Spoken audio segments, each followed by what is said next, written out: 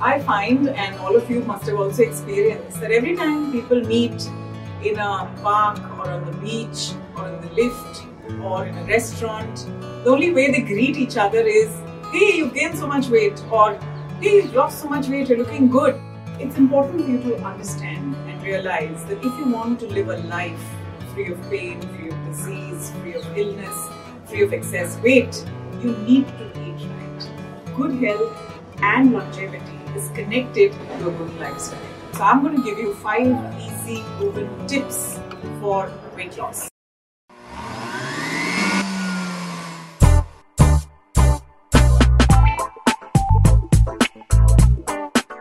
So my tip number 1 is to boost your protein intake.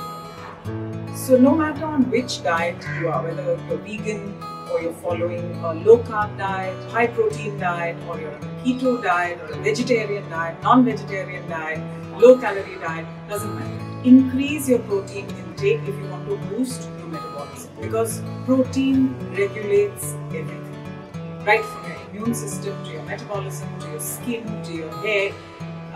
Without adequate protein, you'll be hungry. You won't be able to follow the diet, right? So how much protein do you need? Depending on your activity, depending whether you're sedentary or very active or moderately active, you need between 15 to 25% of your total caloric intake in the form of protein.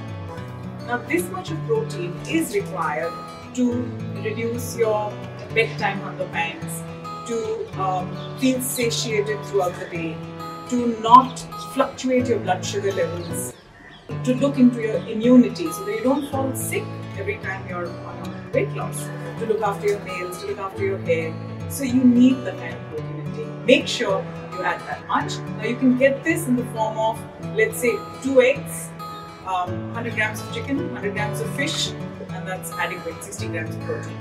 Or you could take, like if you're a vegetarian, a bowl of thick curd, a bowl of thick dal, 100 grams of paneer, and some amount of soya bean. So increase your fiber intake. That's the tip number 2. Like take a teaspoon of isabgol just before you consume, let's say, a chicken, right? Or you mix basil seeds, which is sabza, in the dahi that you're consuming, and fiber helps you to feel full. It also helps you detoxify. It also improves your portions so you don't remain constipated on your diet. You could also blend flax seeds and add it to dahi or your milkshake. So you could make, let's say, a glass of low-fat milk with sabza and powdered flax seeds mixed in it with a little bit of dark cocoa powder to add to the antioxidant punch. And it's a tasty drink. It's like a cold chocolate drink. You'll really enjoy it. You could also take most of this fiber just before you take the protein. Third proven tip for easy weight loss is avoid grains in the night. Grains are hard to digest.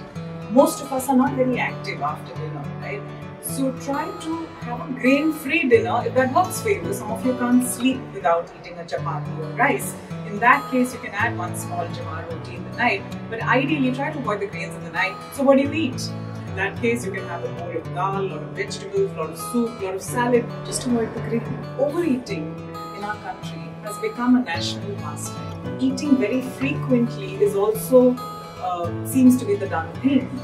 So there seems to be a shock value in suggesting just the opposite, which is intermittent fasting. You need to eat 2 meals a day. Choose either a 10 a.m. meal and a 6 p.m. meal, or you could choose a 12 noon meal and an 8 p.m. meal. So you've got to eat meals twice a day. For the rest of the day, try not to consume anything except water. The idea of this fast is that during an 8-hour window, you eat something, which is about 2 meals, and the rest of the 16 hours, you keep your stomach empty. You can drink water as much as you like, but try to avoid any food with any calories. However, if patients find it a little difficult, we do allow them a little bit of black tea or green tea or coconut water or fresh lime juice.